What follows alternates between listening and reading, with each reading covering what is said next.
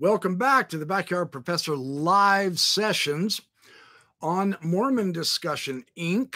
I am discussing the book Method Infinite, sharing various ideas on Freemasonry, the parallels, the importance of the allegories, the beauty of the symbolism with Joseph Smith and his ideas, not only on Freemasonry, but on Mormonism, on the Mormon Temple endowment, and basically throughout life, improving his own understandings of doctrine and history and legend as he incorporated so much of Freemasonry in Mormonism all the way through his life. This is one of the themes in Method Infinite, written by Dr. Nick Latursky, Cheryl Bruno, and Joe Steve Swick III.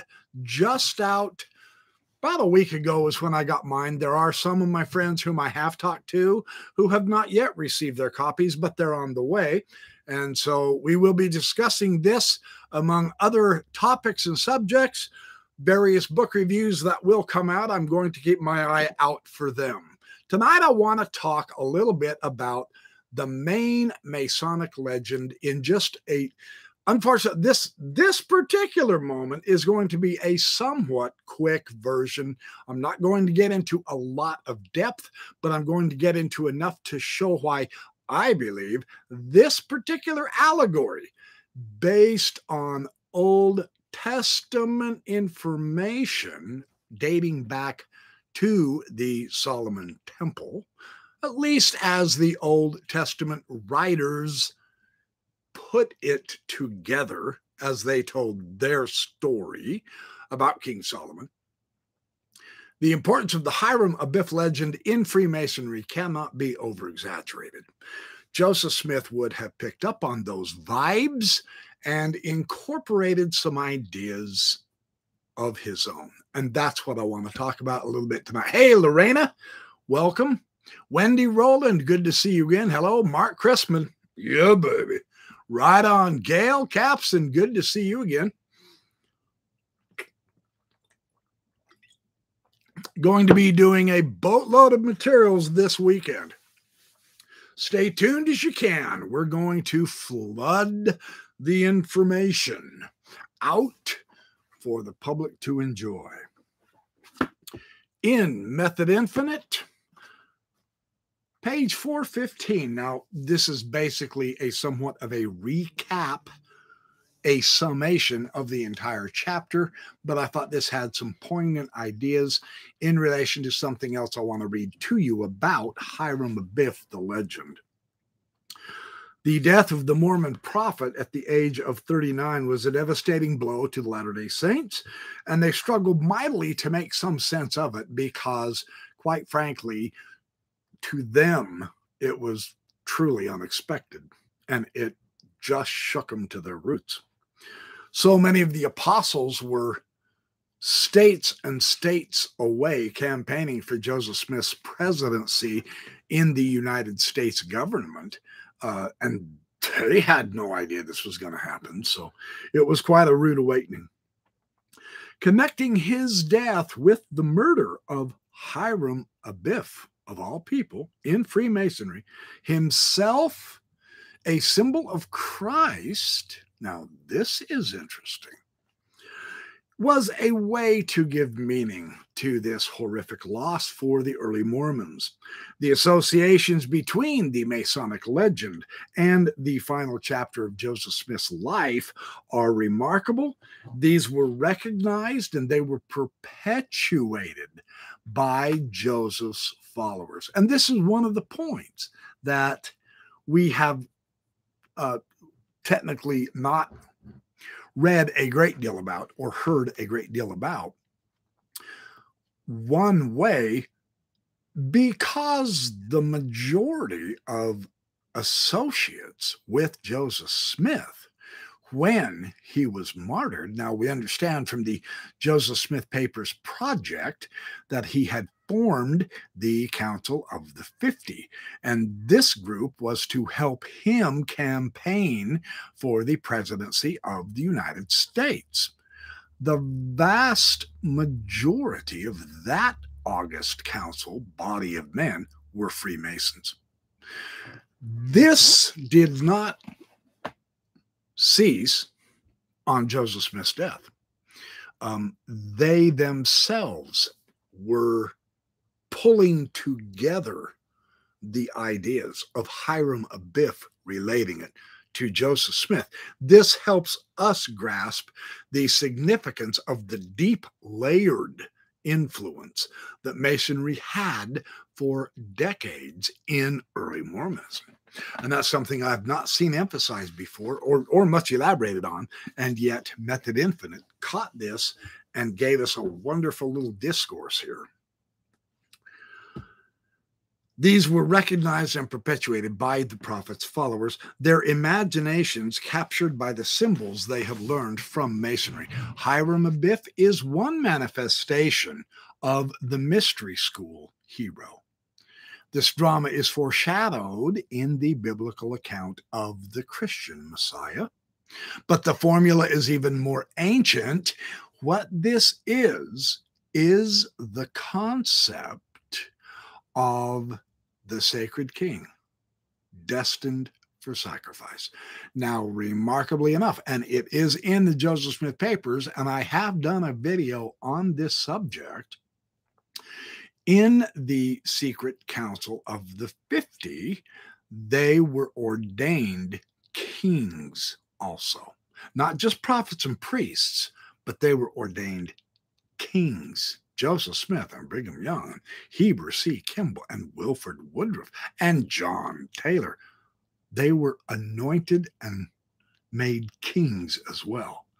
This helps us grasp why the rest of the followers, after Joseph Smith was killed, would have associated his martyrdom with the martyrdom of the king, hero, and the sacrifice, which is a gigantic and a very long-standing tradition through the millennia of the sacrifice of the king. Very interesting. This was how his early followers made sense of his death. Quite interesting. This king who was sacrificed, who rises from death for this reason, that the earth might become regenerated and uplifted by divine power. Now, this particular theme is very powerful in Freemasonry, as Method Infinite shows. It is also exquisitely elaborated on by Algis Uzdavenes in his book, Philosophy as a Rite, R-I-T-E, not R-I-G-H-T, but a rite of rebirth. And I will do some conceptual themes related within and with Freemasonry and some of the doctrines that Joseph Smith taught. I'll be doing that in some of my discussions either tomorrow on Saturday or Sunday, where we will get the full grasp of the significance of that in the ancient mysteries, which, of course, Masonry claims a heritage with. One of the main attractive points to Joseph Smith. This is why it was not just hey, I got to come up with something quick. Oh, hey, look, there's some Freemason stuff that looks cool. No, it wasn't that at all. And it certainly wasn't because Freemasonry was an antagonistic or a negative item at all in any aspect in Joseph Smith's curricula. It was all positive. It was useful. It was powerful. It was spiritually uplifting from Joseph Smith's usage of it, including family or friends or close acquaintances or neighbors. Everyone was Masonic in his era. So this legend of being re-risen and regenerating the earth, as well as having a regeneration of life, well, the Joseph Smith legend begin with the young initiate experiencing a rite of passage that brought him directly into contact with the divine. And they're hinting at the first vision, something that I do believe that Doug Vincent and I are going to discuss tomorrow in my interview with him. We've kind of worked together to discuss some of the interesting Masonic connections with the first vision. His hero's journey, Joseph Smith's hero journey, set him on a quest, and this brought forth sacred scripture and to restore the lost word, a very powerful concept. Along the way, he struggled to build a holy city. He almost succeeded with Nauvoo. He developed ritual ceremonies to usher his people into a state of initiation so that they could experience the same journey to become kings and queens and priestesses. Well, finally, thrust out of his kingdom, he entered the condition of lonely, persecuted hero. The addition of Masonic overtones added meaning to what was otherwise a futile, bloody death to his successors and his people. They needed to find something to latch onto, and this was powerful for them. Doesn't mean it has to be powerful for us today, but it was very powerful for them. God would hear the prophet's cry of distress, even if no one else did. His public martyrdom made him even more powerful in death than he was in life. So, though the Master Mason's word was lost by 3 great knocks at the death of the Master Hiram, it becomes each Mason's duty to recover that symbolic word. So, the Nauvoo Masons would not end their work with the prophet's death. The funeral of Joseph and Hiram included a procession of the various Mormon lodges. Were you aware of that? You never read that in history, did you? You never got that in an Institute manual or any of the Gospel Handbook series. You never got that in the Gospel Essentials. You never even got that in any of the so-called advanced priesthood meetings, high priest corps meetings, or Relief Society lessons. And yet there were processions from the numerous Masonic lodges at Joseph Smith's death. See, this again gives us the weight to the gravity, the significance, the implication, the overarching dynamic of power and acquiring greater light, greater love, greater meaning through Masonic Mormonism, even after death. That's pretty interesting, isn't it? Yeah. These continued to work tirelessly. His Mormon followers, after his death, they continued producing hundreds and hundreds and hundreds of more Mormon Masons until, right up to and until they were booted out of Nauvoo a few years later. It never did cease. The emphasis, the integrated lifestyle never left them until they got into the Great Salt Lake. It just continued right along because that was part and parcel of the gospel that his early Mormon followers knew is what Joseph Smith restored. very interesting to see this dynamic context continuing on, even though Joseph Smith was dead and gone. The work, the ideology, the legends, and the initiations never stopped until Nauvoo was destroyed. That's fascinating to know. That's something Mormon writers have never let us know. So, though persecution and conflict continued for years, the saints were no longer committed to work within the established political or social system. Brigham Young would pick up where his predecessor left off, presiding over the merging of Mormon lodges and dictating the rapidity of Masonic work and LDS temple work simultaneously together. One wasn't more important than the other. Now, see, I read the other night out of E. Cecil McGavin's materials where he said it was minimal. That's simply not true. It was not minimal. It continued on side by side with the Mormon endowment in the temple for 2 years, 1844 to 1846. I think technically that was going to be about a year and a half, not 2 years, not 2 full years. So this is interesting in the Method Infinite. Now, I've discovered in the Arturo de Hoyos text, really excellent text on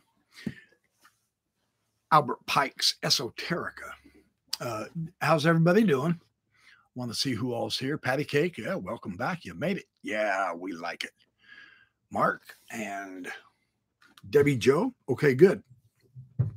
Now, here is the really one of the more startling things that I read when I first got this book on Albert Pike's Esoterica, is how he elaborated on this Hiram Abiff figure, which, yes, he's mentioned in the Old Testament as a brass worker at Solomon's temple, but it's not the historical nature of the man that made him so important. That's not what convinced people to enjoy the symbolism of the man, Hiram Abiff. It was the allegory. And with an allegory, what you can do is you can coincide the prophetic symbolism, the spiritual symbolism to oneself, so that the symbol, the allegory that is entirely about someone else can be incorporated into you. And through the ritual, you may participate in the sacred event yourself. That's kind of the means of identification of people acquiring their hero journey through ancient heroes. This was the idea with Hiram Abiff. Albert Pike says, Freemasonry in England, from the time when it was no longer wholly consisted of gathering of working men, this was for the workers or the community. It was a Christian and a Trinitarian society. That's very interesting, isn't it? So it was based in Christianity, and Hiram being to these after the Master Mason degree was introduced, Hiram to the workmen in Masonry in England back in the 1700s. He was the representative of Jesus Christ, the divine word. But to a more limited number, though, its symbols had a more general and a more ancient meaning, concealing from the vulgar and teaching to a few adepts the doctrines of the Hermetic philosophy and alchemy. And I thought that was just really interesting. And then he does, of course, show that the square and the compasses were definitely a Hermetic symbolism. And of course, Hiram, being one of the builders of King Solomon's temple, one of the workers, the master worker, would of course had the square and the compasses. And that way it ties in with the Hermetic angles for the Masons. This gave it an antiquity, which, of course, would have certainly caught the attention of Joseph Smith. And we know it did. So now this was quite interesting too. Hiram the Artificer is the hero of the legend, and the workmen on the temple were the first apprentices and fellow workers. Hiram represents the divine word, the demiurgus, by whom everything was made that was made, whom and not the Father. It is the demiurge whom Masonry styles the grand architect of the universe. So there's a little bit more added on to this idea. The Temple of Solomon is a symbol of the universe. So again, see, we're not saying it's literally the universe, but it was a symbol of the universe to the Masons. It was ordered by the will or the power of deity. It was planned by his wisdom, and it was created by his word. And those three are represented in Masonry by the King of Tyre, the King of Israel, and Hiram the Artificer. So I wanted to share that idea with you, that theme real quick. I don't want to do that one. I think it's this one that I wanted to do next. Oh, yeah. This theme of light, which actually in some of Joseph's sermons, and I'm looking into this, I'll find more of this on his the theology, the philosophy, the underlying impression of the principle of light. And we get that in the temple. And I do say it, and I'm actually not being mockery. I'm not being mocking when I say we are looking for further light and knowledge that Father promised. I'm not just simply imitating the Mormon view. We really are doing that as people, as a humanity. We are doing that. The light of the sun symbolized the direct light of revelation coming from the deity. And this is within the Masonic parameters, remember. And of course, the sun, I mean, come on, that is the God of this earth. That is the symbol par excellence in absolutely all of the ancient mysteries, even the modern ones, simply because there it is, the largest, most important thing in our lives. Without the sun, literally, there is no life. Therefore, the sun is the God of this world. From that respect, you can truly take that quite literally. Yeah. Isn't that interesting? Yeah. So this idea of the light of the day, of the sun, yes. And this is the light coming into the soul directly and enlightening. And the light of the moon. Now, the interesting thing about the light of the moon, of course, it's less intense, less bright, smaller. It is a reflected light from the originating light orb, the sun. This principle of a reflected light being lesser is now allegorically turned into a remarkable philosophical theme that certainly attracted Joseph Smith to Freemasonry. And this is on page 99 of Alfred Pike's Esoterica by Arturo de Hoyos. He says, now, this reflected light of the sun symbolized the shining into one soul of the light from another. The light of revelation reflected from one intellect into another intellect and illuminating and enlightening it. I thought, well, all right, that's pretty good. That's not bad. And this is wonderful. Again, this philosophy, this Masonic theme,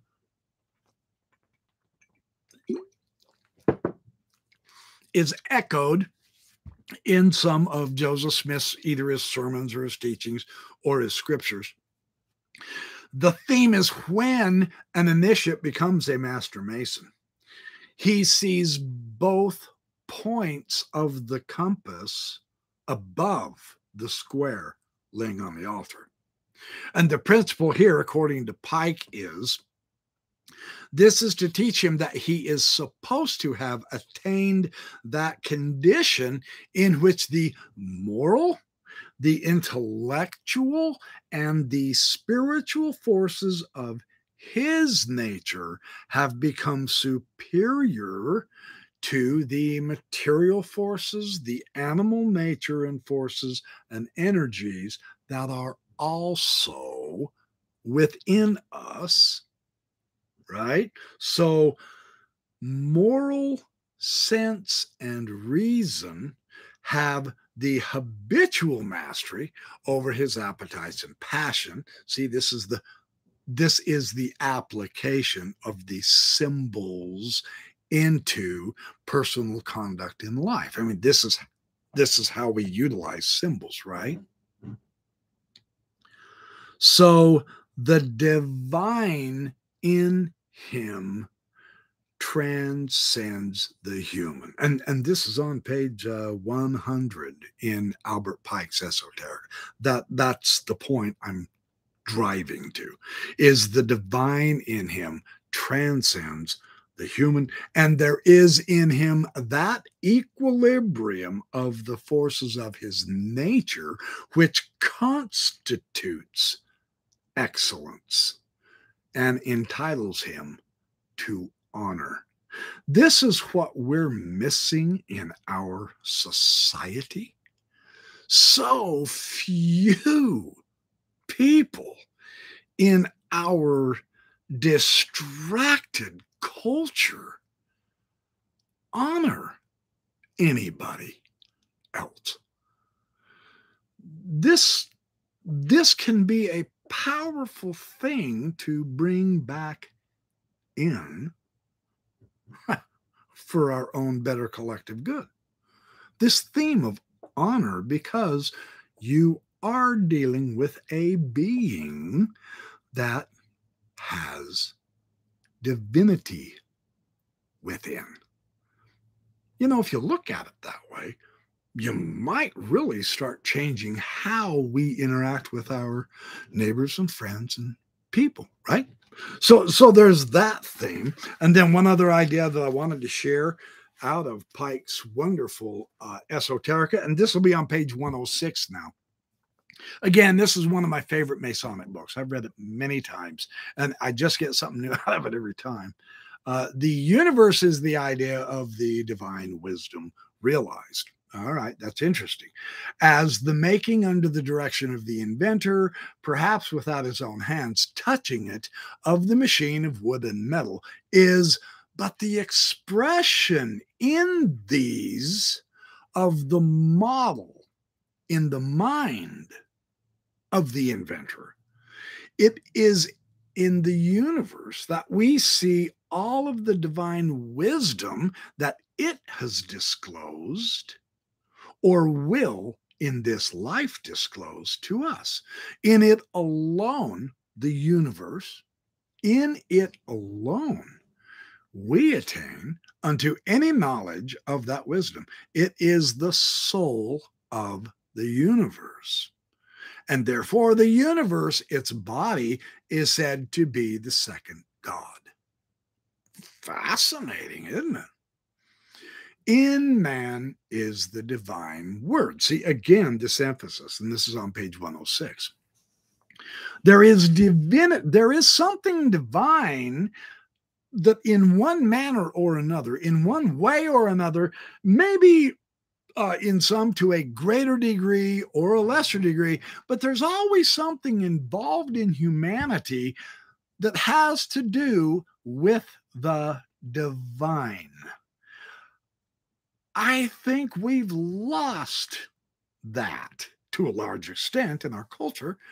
And this is one of the reasons why I want to make a big deal about this method infinite, because it has the potential, I'll say it this way, it has the potential to help us refocus onto a greater thing, a greater way for us to begin to magnify others which in turn will magnify ourselves in value, in honor. That I would think today that would be pretty darn important, right?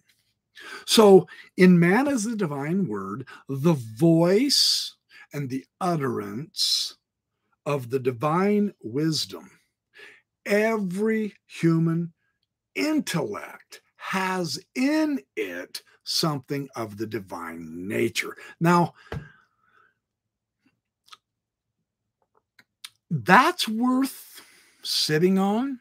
That's worth just kind of contemplating. You know, I was taught by a wisdom teacher decades ago, actually. Though if you end up being uptight, you can't sleep, you can't rest if you get uptight. One of the great things you can do for your own soul is to just get away from town, go find someplace that's quiet, that has a river, a creek, a little stream, whatever, and just sit down.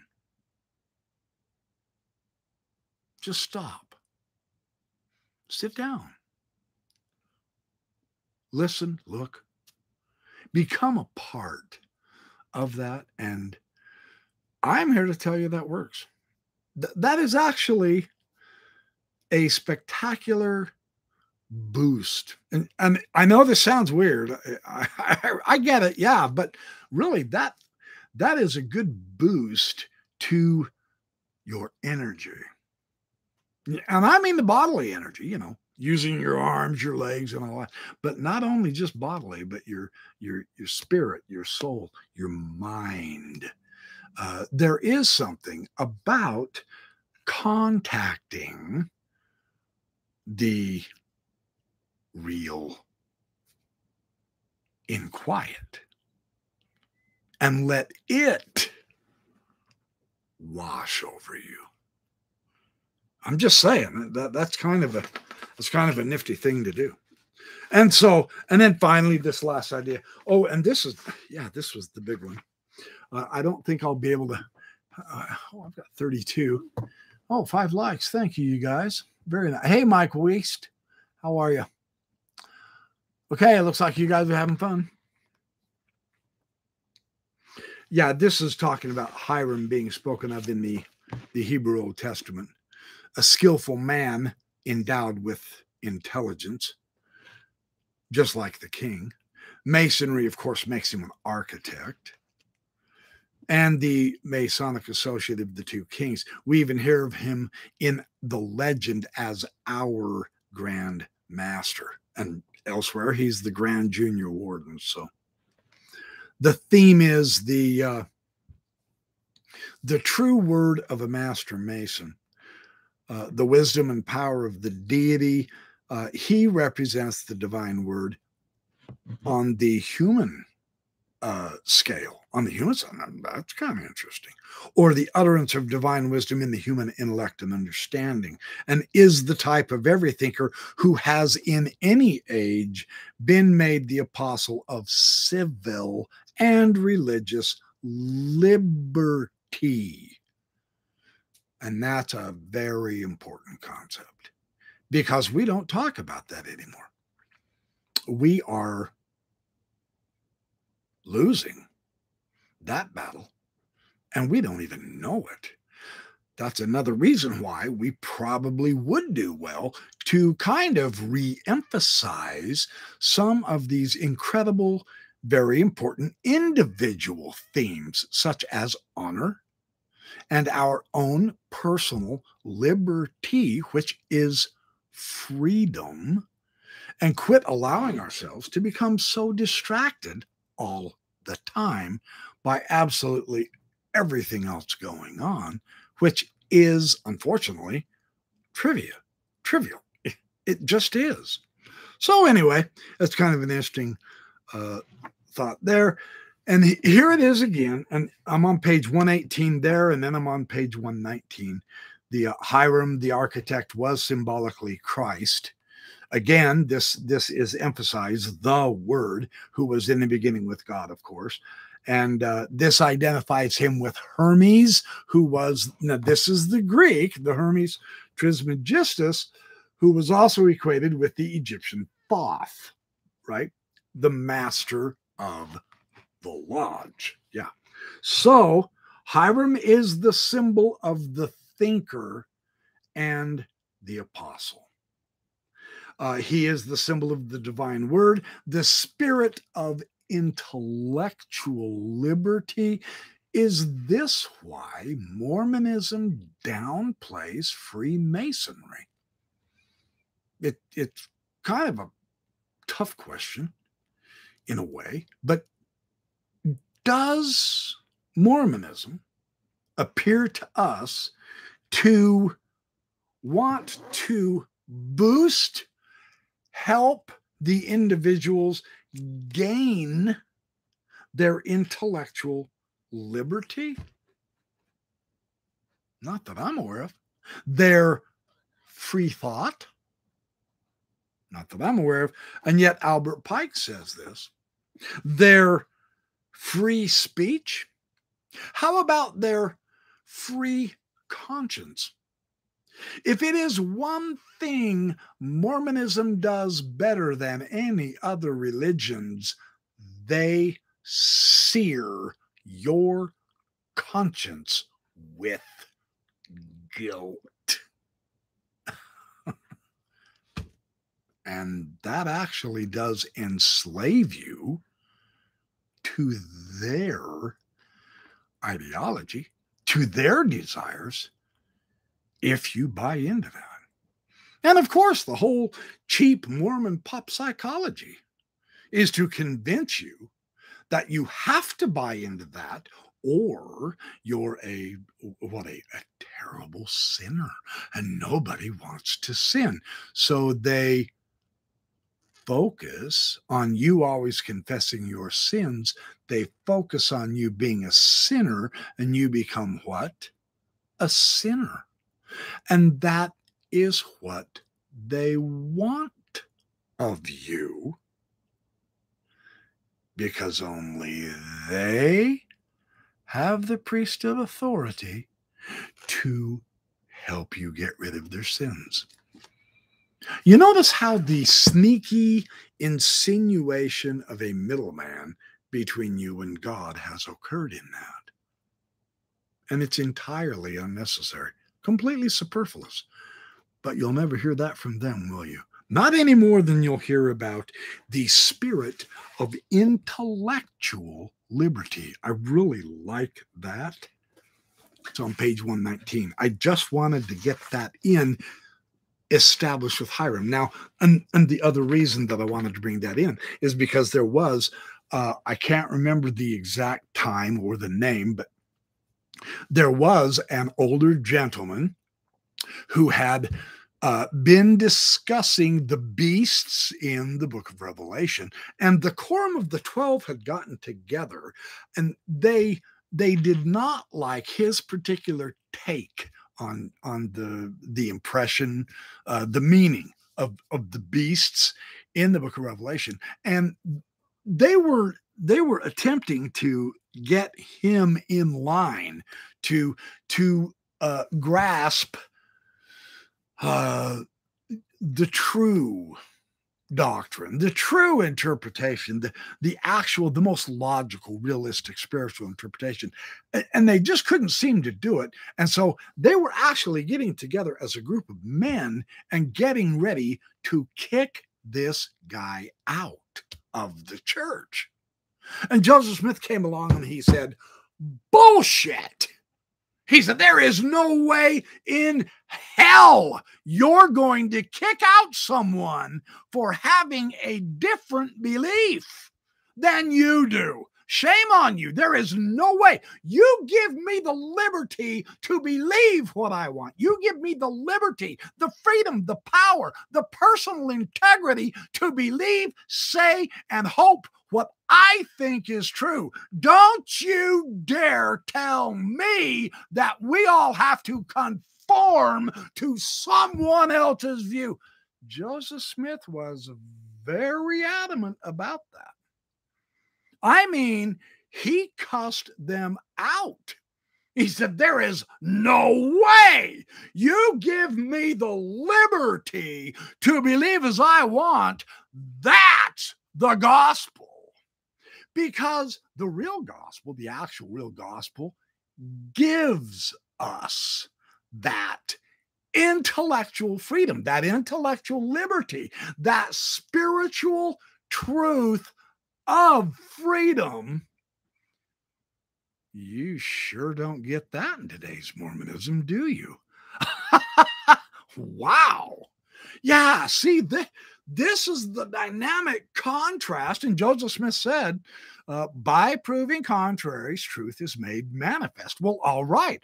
There's a very quite powerful contrary right there. Joseph Smith's version of spiritual intellectual liberty for each person, not conformity, liberty, freedom.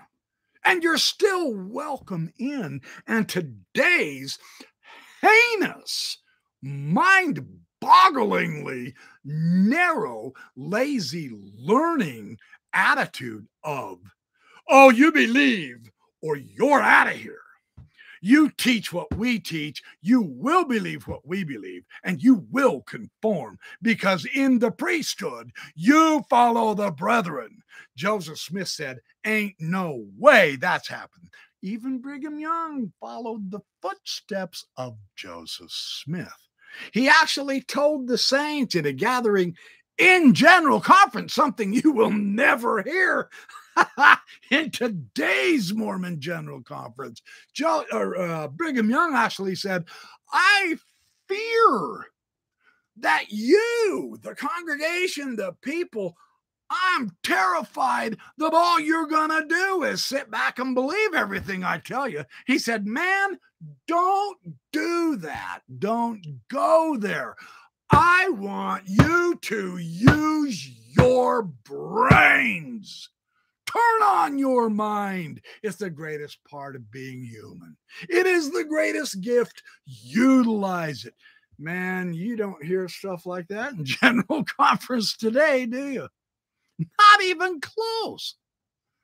Such is the, I would put it as, instead of an evolution of Mormonism, the devolution of Mormonism. Do you have honorable integrity to your person in your individual, here in your heart, in your mind? Do you have that intellectual, expansive liberty and freedom within an organized religious structure? That might be a question worth exploring. I would say no, just off the top of my head. And I think you'd be damn hard to try to refute that, honestly.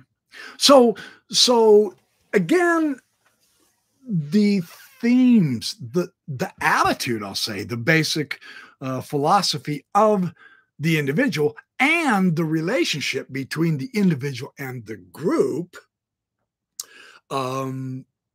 is one of the attractions in Joseph Smith to this Freemasonry thing. You won't hear that from Mormon authors and scholars either, unfortunately. See, and it's sad. It's too bad that, I mean, I don't want to become accusatory, but it's too bad that that's the direction Mormonism has gone to, is mere meager conform. Hugh Nibley warned them way back when in his commencement speech at BYU. He taught them the difference between dynamic, fulfilling, inspiring, ascending, elevating, spiritually useful leadership versus meager, boring, brain dead, lazy learning management. And Mormonism in toto from that day on ran straight for the management. It's no wonder nobody wants to be involved with them anymore. They put you to sleep. It's almost like they intend to.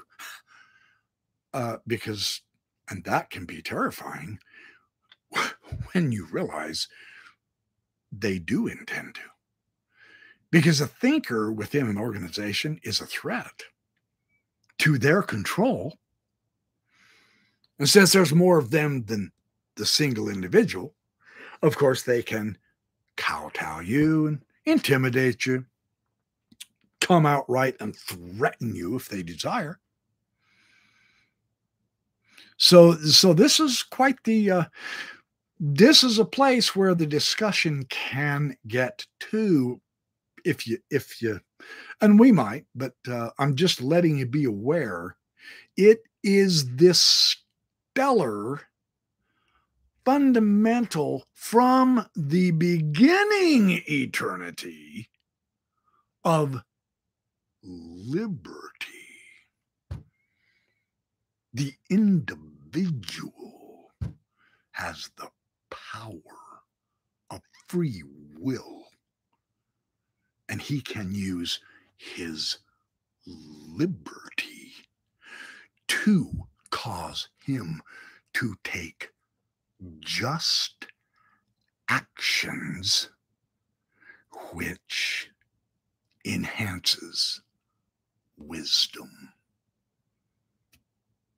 I think that's what attracted Joseph Smith to Masonry, because that principle is involved in their allegories.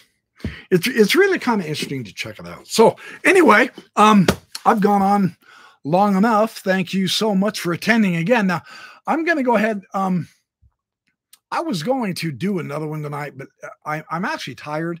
I've had a good, excellent day at work. It was very, very hot tonight. 98 degrees. For me, that's pretty toasty. So I'm going to call it good for tonight. And again, tomorrow, in between breaks, I am going to just saturate the Backyard Professor Live with phenomenal information. I will be dealing with Method Infinite. And I will be bringing in other things, just other materials, just like I did tonight with Albert Pike's Exquisite Esoterica. And I have more of that. I have some wonderful interviews I'll do tomorrow with the authors of Method Infinite, as well as others. So in the meantime, remember, be good, do well, have fun, sleep well. I look forward to seeing as many of you as can make it tomorrow. Come on in. I don't know when I'll start. Honest, I don't know if it'll be 6 in the morning, 7 in the morning, 8 in the morning. It doesn't matter. It's irrelevant. But I will be here at 10 o'clock to interview Dr. Latursky, and that'll be my first of 3 really magnificent interviews. And then I've got a great one on Sunday. I'm hoping to get a hold of Dan Vogel so that I can have him on the telephone as well. We'll see. So anyway, I would love to see every one of you come back and enjoy yourselves. Have a good chat. I've got a lot of great materials I'll share with you that will, the intent is simply this: our culture, and unfortunately, I hate to keep picking on them, but they're the ones that are making their own bed, so they have to sleep in it.